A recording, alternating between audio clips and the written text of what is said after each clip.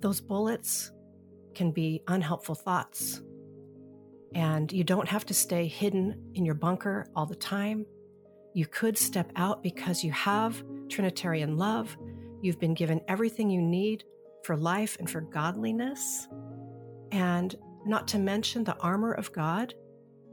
I'm not talking about being reckless, but I'm saying more often than not on any given regular day, if an unhelpful thought is bombarding you, you probably have what it takes to maybe deflect it or reframe it. And so that we're back to Viktor Frankl. What are you going to do in the space? That was Jim Fadling, and this is the Things Above podcast.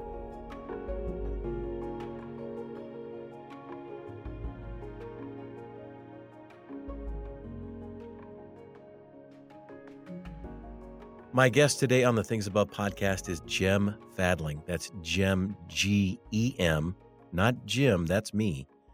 G-E-M, Gem. She is a founding partner of Unhurried Living, Inc.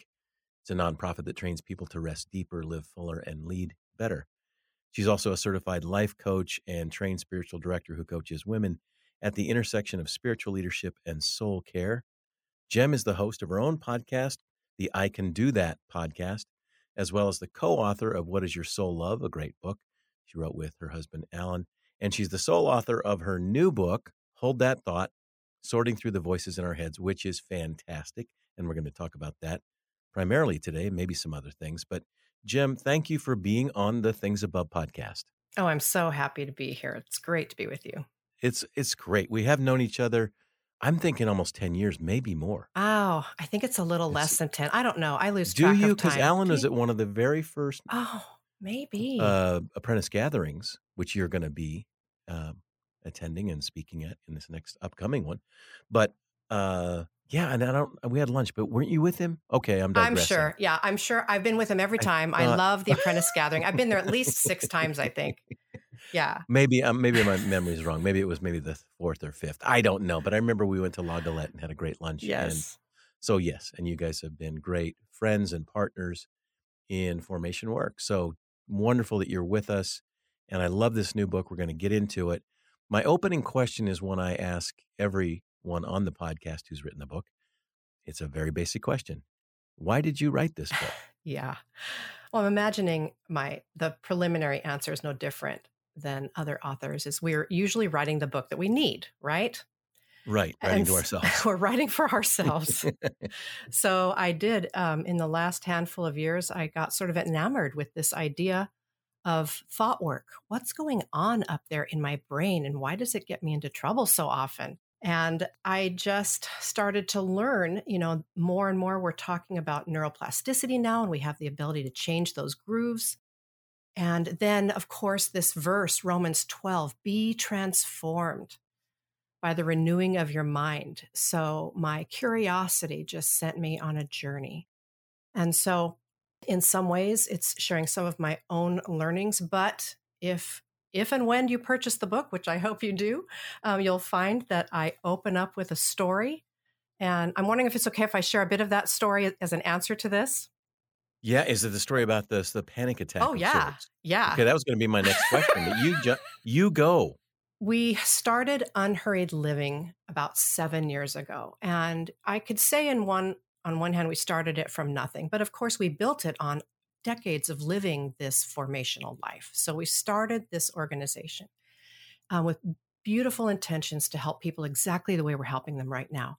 But what was interesting about that process is that my perfectionism, my ambition, my drive got awakened in a new way that hadn't really been tapped into in recent history. And as that would broil up about once a year, I would end up feeling very stressed, very anxious, and where it made me pause.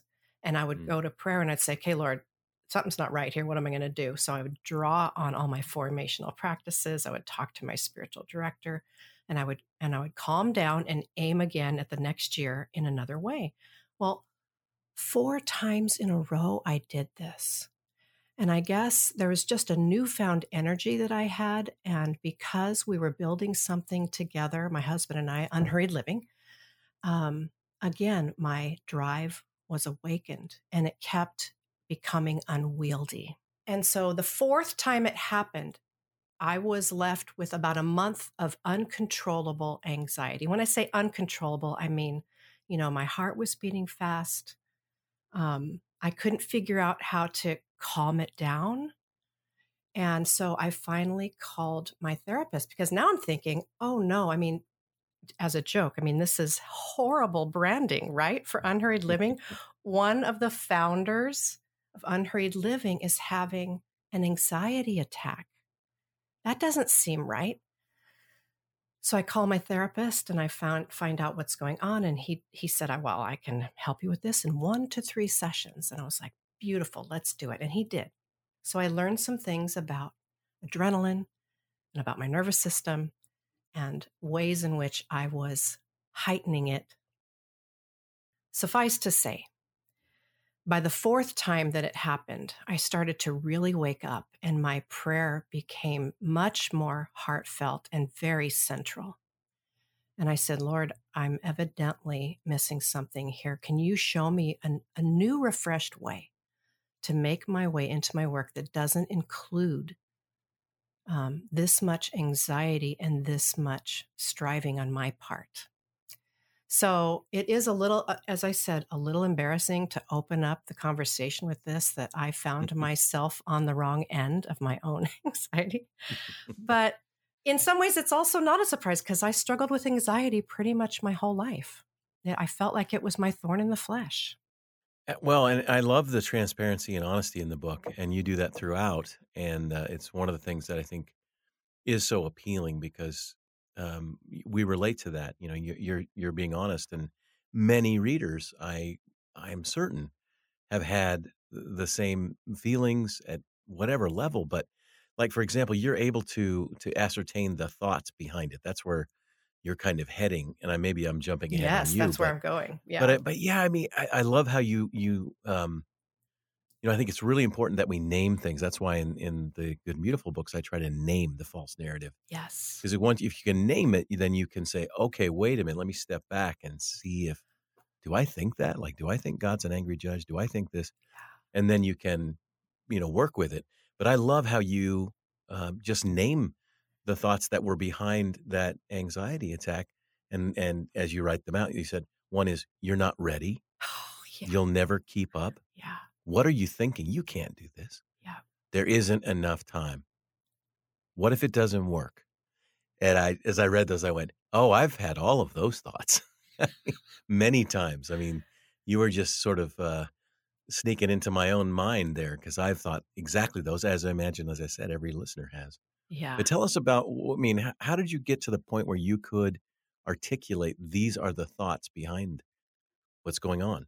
Yeah. Well, what happened there in continuation of that story, once I got some tools and calmed down, and a couple months later, we went on our 34th wedding anniversary trip to Italy and Spain. And as much as it was supposed to be a romantic getaway, in my heart, it was a pilgrimage because I knew, the history over there and the beauty that I was going to experience. And I formalized that prayer that I just said. And I said, Lord, I need a new way. I'm asking you in these 2 weeks, would you please meet me and just refresh me in such a way that I could come back and re-engage in a new way?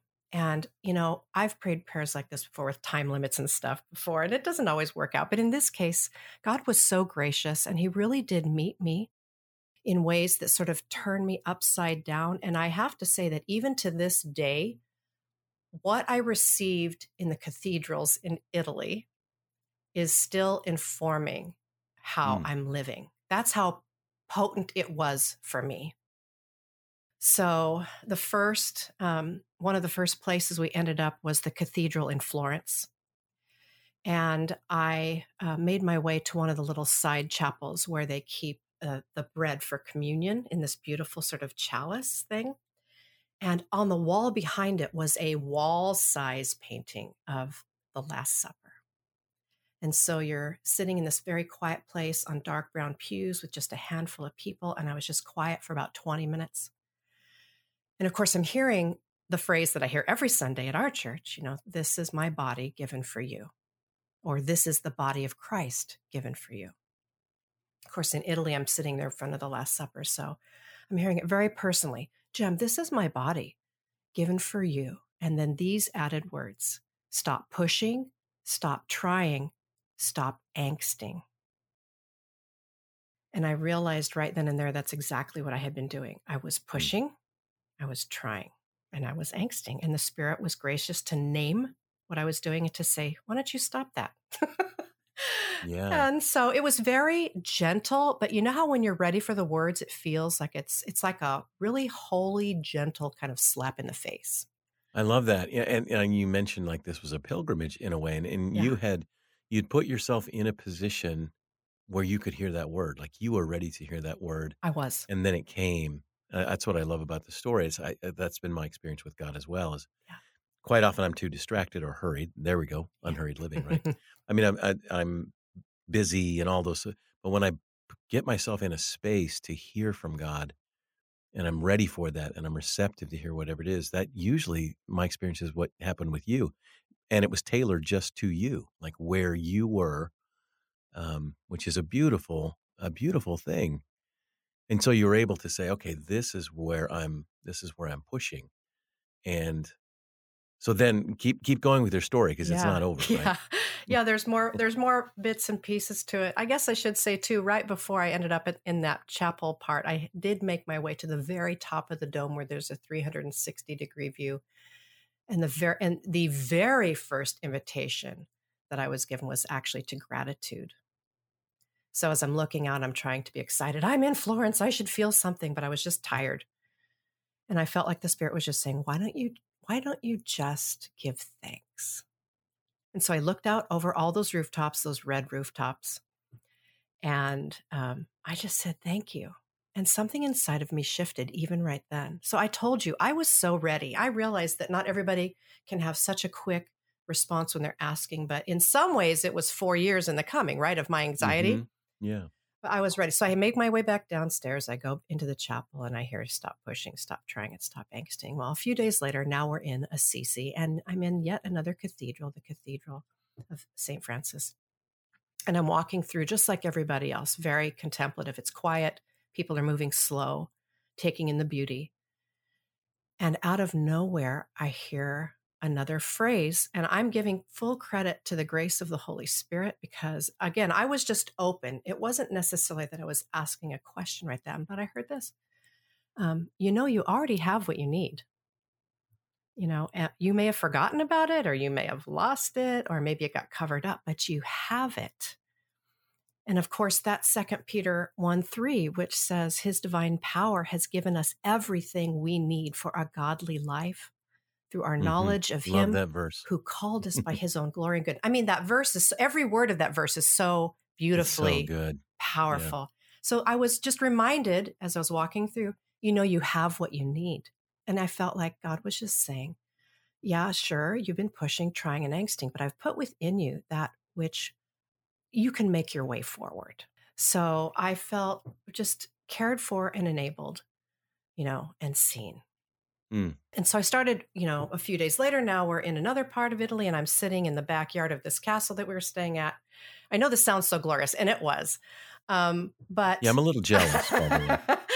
It's one of those once in a lifetime sort of, you use your miles and you make yourself go to Italy. So I'm sitting in the backyard of a castle and I'm journaling and piecing all this together, and I'm realizing God's invitation is right. His body, this is my body given for you. He gave his very life for me, and he's asked me to stop pushing, trying, and angsting. And he's reminded me that I already have what I need by the Spirit. And so then I piece all this together kind of with my thought work.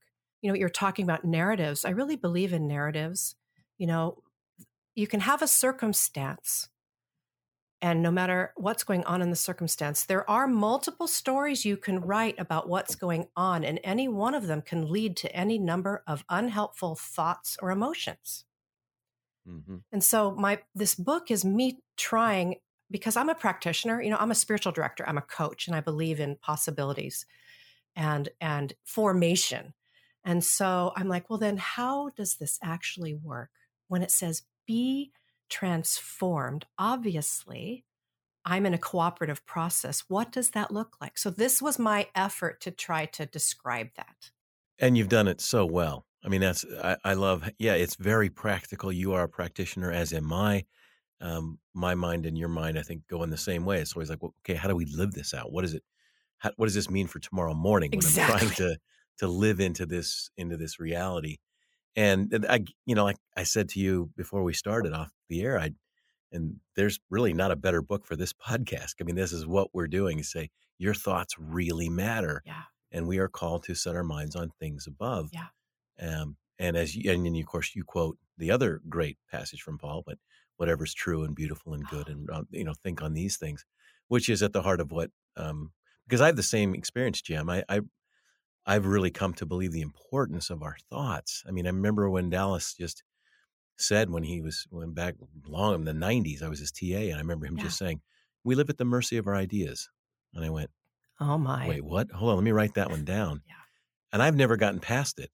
I can't put it any better. I mean, we live at the mercy of our ideas, and I think that's at the heart of your book, is saying, and I love how you state very clearly, look, you are not your thoughts. That's a very simple but profound point that you Mhm. make early in the book. Yeah. We're not our thoughts, and yet we have them, and our thoughts are, well, they're good. We have these minds that can think things. And so I think that the quote that you have at the beginning, the Viktor Frankl Oh, quote in the epitaph, yeah. which I'll read that for listeners right now, but what he said was, between stimulus and response, there is a space. In that space lies our power to choose, and in our choice lies our growth and freedom. So you've obviously chosen that for an epitaph of the whole book, and for those who don't know what that means, epigraph, excuse me, Yeah. epitaph. Oh, there's no epitaph. There's a fun little Freudian right there, epigraph, Yeah. which is, authors, we look for a quote that is symbolic, or like what we want to say for the whole book. What, tell us about that quote and what that meant to you and what it means to you for the book. Oh, yeah. Well, on the epigraph page, I do have that, as well as the Romans 12 verse, be Mm-hmm. transformed, because I'd like to say that, well, in the book, I introduce a practice called notice, discern, and respond. I call it NDR. NDR, right? NDR. I know I like to have Yeah, I like little it. things like PTA for pushing, trying, and angsting, and NDR. Um, It helps us. We're so Christians. We have to have acronyms for I everything. just think Yeah. it's the way to go. So, yeah, I love that quote there, because what it means is we have agency. I get to choose. So things, stimulus and response, it talks about. Things are happening in our lives. Yes, they are. Unhelpful, helpful, good, bad, ugly, whatever. And then usually it goes stimulus and then reaction, right? But I love how this quote slows down and it's like, wait, there's a space in there. The space, right. And so, of course, again, being in the formation realm, I love to know that there's a space, because now what can I do in that space? And there's multiple things you can do between stimulus and response, but one of them is notice, discern, and respond to what's going on instead of just react. I mean, yeah, I love that. And because I think most of us are living with the stimulus response as if that's almost bang, bang. It's so fast. Yeah. We don't stop and think. So when someone, let's say someone makes an unkind gesture towards us, Yeah. and then immediately there's a reaction like that, the stimulus, and then my response is, hey, you, or whatever. I'm just saying, stuff that happens in daily life. But that's little space when you can go, okay, that's the stimulus, but then let's take a little space for some grace here and see what is the thought that's going on. And that's what I love about the book, is that you're able to help us slow that down. Yeah. And widen that gap or that space where we can stop and go, okay, let's talk about the things that are happening. Yeah. Let's literally hold that thought. Yes. Hey, there you go. Great title for a book. I know. I love that. I love that. So you write on page 6, at the onset of a triggering event, I easily move into a series of thoughts. And then, of course, you name them, like on page 6, you mentioned the anxious controller joins in chorus with the inner critic, and these thoughts lead to unhelpful emotions. I thought that was really helpful, because what you're saying is there's a triggering event, all right? Hmm. And then here comes a series of thoughts. And then these kind of thoughts or voices or almost personification of these ideas, they come to the forefront and they say things to us. Yeah. How did you come up with those ideas of anxious control or inner critic? You also have positive thinker and Yeah. passive spectator, but how did that come up for you? To personify the voices, I think was helpful just to give us one step back. Because there's another voice that I mentioned. It's not one of the seven, but it's another aspect of ourselves. And we labeled it the inner observer. It's just maybe another way. If you wanted to, you could say true self, I suppose. The true self can take a step back and really look. Mm, But one kind of psychological term is inner observer. And that's that part of us which can take one step back from the whole thing and do its best to just look objectively, give that space. And so once I learned how to sort of have that sensation of um, inner observer, then I was able to look back out and go, oh, well, what are those thoughts that are coming in? And I won't lie, this is not an Enneagram book by any stretch. But I do have to say, in order to name these, I kind of referenced, I did kind of make reference to the Enneagram to just make mm, sure that, hmm. because you can probably see, we don't have to talk about the Enneagram right now, but you know what I'm saying? Like the stressed achiever has aspects of maybe Yes, the three or the one, and the the positive three. thinker Yeah. could be the Hmm. seven or the nine. The, Hmm. you know, the anxious controller could be a combination of the six or the eight. So when I was naming and coming up with these, of course, they were all my experience, but I was trying to think around the circle as well to make sure that I felt like I touched at least general themes of the kinds of thoughts that we all have. Right. And I did, just so you're clear, I didn't mention the Enneagram in the book. You're getting this for free. And I didn't go down that route at all when I was unpacking them. But when I was naming them, I did kind of give reference to that. But as you look at the list, don't you feel like they're kind of Yeah. thematically broad enough that we probably all have had at least a few of these thoughts before? Yeah, and I think that's true of the Enneagram. I mean, I Yeah. experience parts of all of the 9 Yeah. types. I mean, and there are days I feel like a 9, and then I'm a 4, and then I'm a 3, and then I'm a 6 today, or what I mean, so, I mean, I know that true Enneagram people would they say, They "Oh, would he's cringe more." on what you just Yeah, we said. cringe, I know. But I think that we all experience well, my wife has a great quote, you'll like this, she just said one day, "Some days I think I'm the best of all of the 9 types," which I thought that's bold, you know? She goes, why not aspire to be the best of all 9 types?" But anyway, no, but I Yes. think what you're saying is true, is that, all of these thoughts, everybody experiences them, and I think that the universality of these different like anxious controller, who really doesn't know that? Everyone kinda Oh, knows that. yes. And, the inner critic, oh my gosh, who doesn't have it that at times, sometimes overwhelmingly? Yes. And I just think that's helpful because the book is giving us a place to sit back and say, all right, let's process this. Let's move into that space between the stimulus and the response and think about what voices am I listening to? How am I being influenced? And we're going to get there, Jim, I promise, in a second, Oh, because you and I end up very much in the same camp of it, that it's the Trinitarian reality. It's the love of God that is at the core, which you do so well. But I just want to quickly hear from you because I loved the fact that you brought in Henry Nouwen's, I am what I do. I am what mhm. others say about me. I am what I have. I would even add, I am how I look. But I mean, those are really, those are huge. The great lies Yeah. that speak to us. And then you bring in Thomas Keating's Program for Happiness, which about power control, esteem, affection, security, safety, which and all of those, and it gets really deep. So maybe we don't want to get too deep into it, but um, what made you want to bring in both Nowen and Keating and their ways of formulating these things? Yeah, well, actually, the reason they came in is because I was familiar with them. I have used those ideas in different workshops I had done, so I kind of live with those trios anyway, because I think they do get down into the center of a lot of our issues.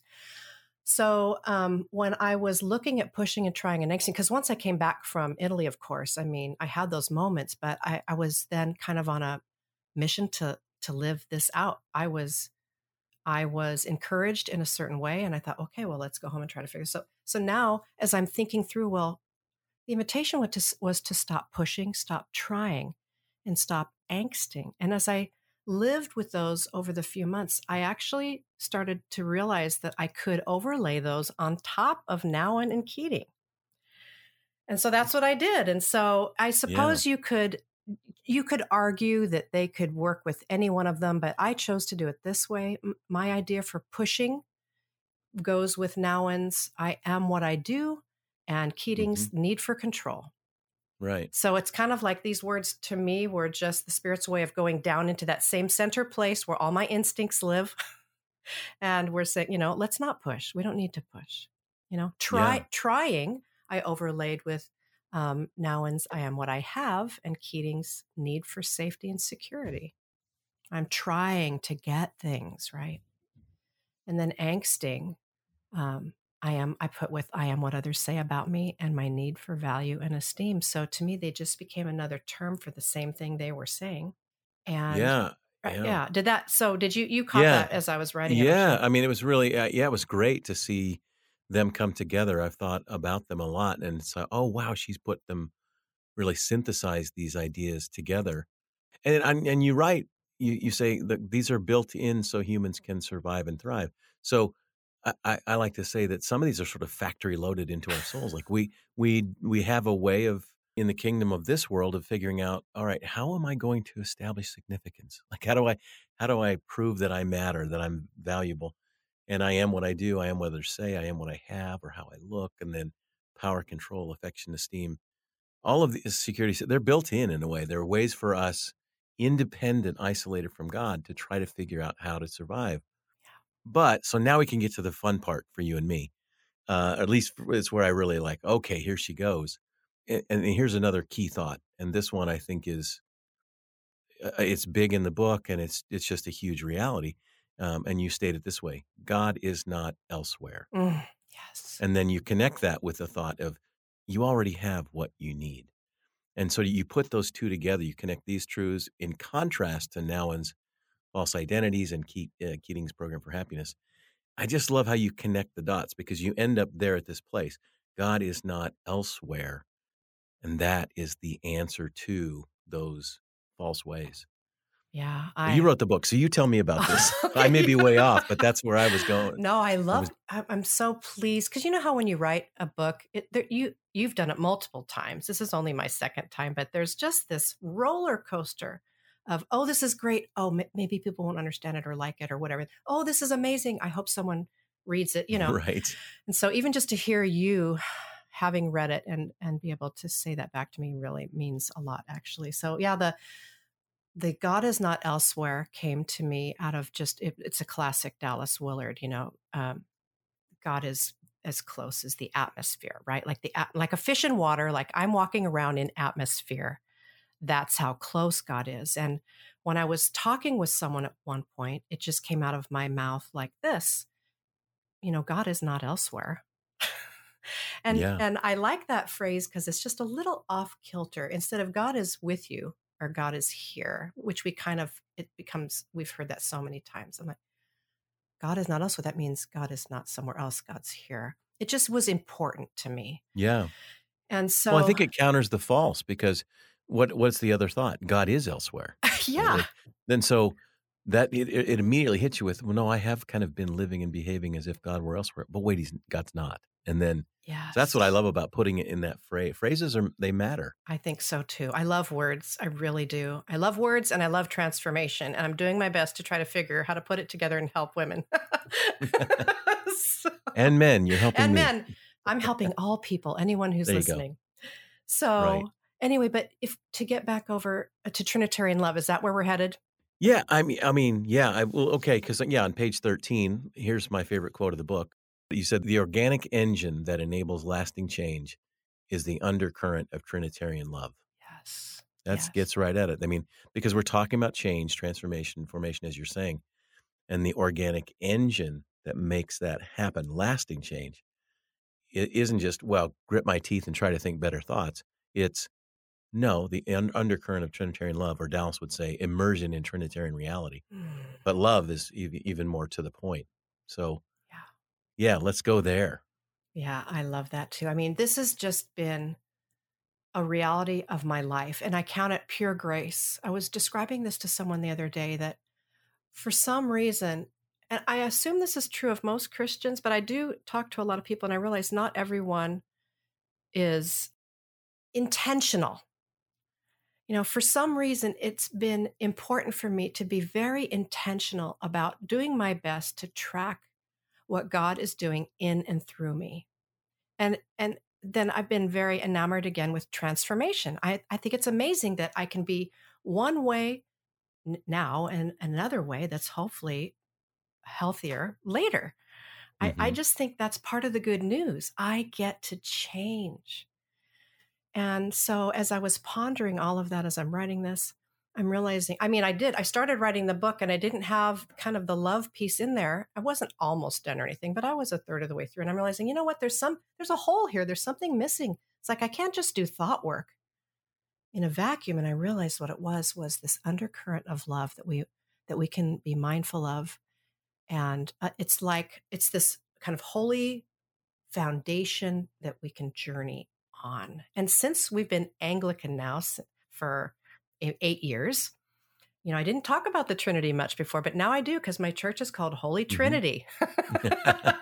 So Trinitarian love has really come to the fore in my life in the last 8 years or so. And so I can't just talk about the love of God. I want to, well, what's God's love and what's Jesus' love and what's the Spirit? And so there's this beautiful verse in 2 Corinthians 13:14. It's a blessing, of course. It says, "May the grace of the Lord Jesus Christ and the love of God and the fellowship of the Holy Spirit be with you all." And I love that blessing. And so I kind of riffed on this in the book about, especially in the voice of God chapter. Got all these other voices. Well, how can I hear the voice of God? Well, according to this verse, the voice of God would come through with love, right? The voice Right. of Jesus would come to you full of grace and truth. And the voice of the Spirit would have an undertone of loving togetherness, right? The fellowship of the Holy Spirit. And Yeah. so I encourage anyone who's taking on thought work to have a twin rail right next to it where you're sinking further in to the grace and love and fellowship that's available to you, because that's what you already have. What you need, Mm. we can make a big list of things we have. Of course, I have a whole bunch of other lists. I have a wonderful husband, a beautiful family. I live in Southern. I can make a list, but I wanted to start with the thing I know we have for sure, and that's God's love. Absolutely. Yeah. Yeah, that's the corrective. I mean, Jesus really he taught in the world of ideas as well. I Yeah. mean, that's one of the things Dallas was so helpful to me was to realize Jesus was offering narratives, and one of the primary ones is the nature of God, Yeah. who is God, and then the kingdom, like that it's here. And you put those two together, a loving God is with you and here, Oh, not elsewhere. yes. And now this begins to change. Wait a minute, we have a God who is actually out for my good. That changes everything. And if I live in the kingdom that is full of provision and power and protection and all the things that we say, we live in the strong and unshakable kingdom. Now, that is a thought. That's a new way of approaching and thinking. That's I would say, setting your mind on things above. Yes. And when you do that, then Christian formation into Christ likeness can begin to happen. So I have to go here, Jem, because I didn't see it coming. But Wonder Oh. Woman, which, by the way, just going to say I really love that movie, the first one. I didn't care for the well. Yeah, I'm with you. We don't need to Yeah, go into the I second one, know. but Yeah. I didn't see it coming. I'm not a huge. I mean, it's Wonder Woman's DC, right? Not Marvel. I don't. Right. I get I them like mixed up. Marvel better too. I'm with you. I get it. Oh, I don't even know the difference. People are mad at me now, but he doesn't know the difference. But anyway, superheroes. But someone said, no, you'll be surprised. This movie's really good. And it was. It was really, I thought it was well done. And but I didn't think, oh wow, here that comes. But Wonder Woman actually helped you come up with this understanding of your own inner world and stepping into that. So I won't. You tell us the story. Yeah. Well, of course, the hero's journey and the heroine's journey is in every, character driven movie anyway. So this is not something new, but it really struck me that scene that I describe in the book is really the inflection point of Diana stepping into her voice. You know, we're talking about thoughts here, but voices as well. And not only are there voices happening in us, but there's also a way in which we all need to find our voice. And again, I think attached to that idea is the true self coming up more and more naturally, right? My actual who God made me to be being expressed. So I talk about that sometimes as finding my voice. And so that's the image of what's going on in this scene. And if you've seen the movie, it's the scene called No Man's Land. And there's like the American side and the German side. I think it was Germans. It was World War I. And of course, so Wonder Woman comes over with this guy, Steve, who's a pilot. And he's saying, you can't go out there. There's this big, huge, terrible, desolate, like blackened space. And on either side, there's bunkers. And he's like, we can't go out there. It's been a year. Everyone's just been in a bunker doing nothing. But Diana hears that and she will have none of it. She's like, well, you may not have come to do this, but this is what I'm going to do. So she turns around, puts on her crown. We see, you know, her in her Wonder Woman outfit. And she's climbing up the stairs out of the bunker and out into the field. And a bullet comes from the other side and in slow motion. And she lifts her arm and the cuff ricochets it off. And the music is swelling. You know how movies are. It's just cinematic. Yeah. And she just makes her way across. So now she's walking and repelling bullets and then running. And then she gets halfway across and they start firing machine guns and she hunkers down and she puts herself behind her shield. And it's just a melee. Now, I know some people are like, Jem, what are you talking about? What does this have to do with spiritual formation? But for me, I mean, I'm thinking the shield of faith, right? The shoes of peace. I'm just thinking the armor of God. Of God, yeah. And I'm also thinking, this is a woman who made a decision. She actually does have everything she needs. She was trained as an Amazon warrior. And she decided not to listen to the naysayers. She decided to act. And it turns out that she did have what she needed because she went out in front and then all the guys followed her and they didn't, you know, their war stuff. It's a movie. I understand. Right. But for me, the irony, there was a great irony here because it was the inflection point of Diana coming into her own, making a decision and acting in who she was. She found her voice. And I saw an interview after I saw the movie of the director. And there were people who were telling her that scene should not be in the movie because it was too long and it, you know, cut the pacing and what are we doing? And she fought for that scene because she knew that was important. We needed to see Diana make the choice. And so I just point out how ironic that a female director has to tell everybody else that a woman finding her voice is an important part of the movie. Do you know what I mean? I just thought it was kind of funny.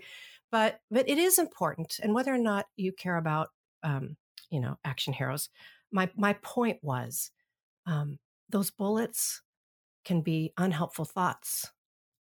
And you don't have to stay hidden in your bunker all the time. You could step out because you have Trinitarian love. You've been given everything you need for life and for godliness. And not to mention the armor of God.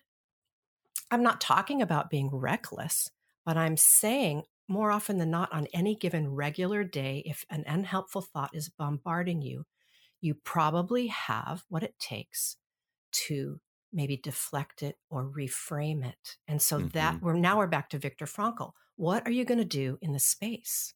Yeah, and that's where you're going with this. And Diana discovers like, okay, I'm stepping into this. And for you, that was helpful to recognize because, and you list it's wonderful the stuff you talk about how you are able to understand, well, I have some of these things that are holding me back, things like I'm taking up space or you couldn't say I deserve. And you were able to say, well, I need to step into this new way, which is trusting in Trinitarian love and the unshakable kingdom and saying, this is who I am and my voice.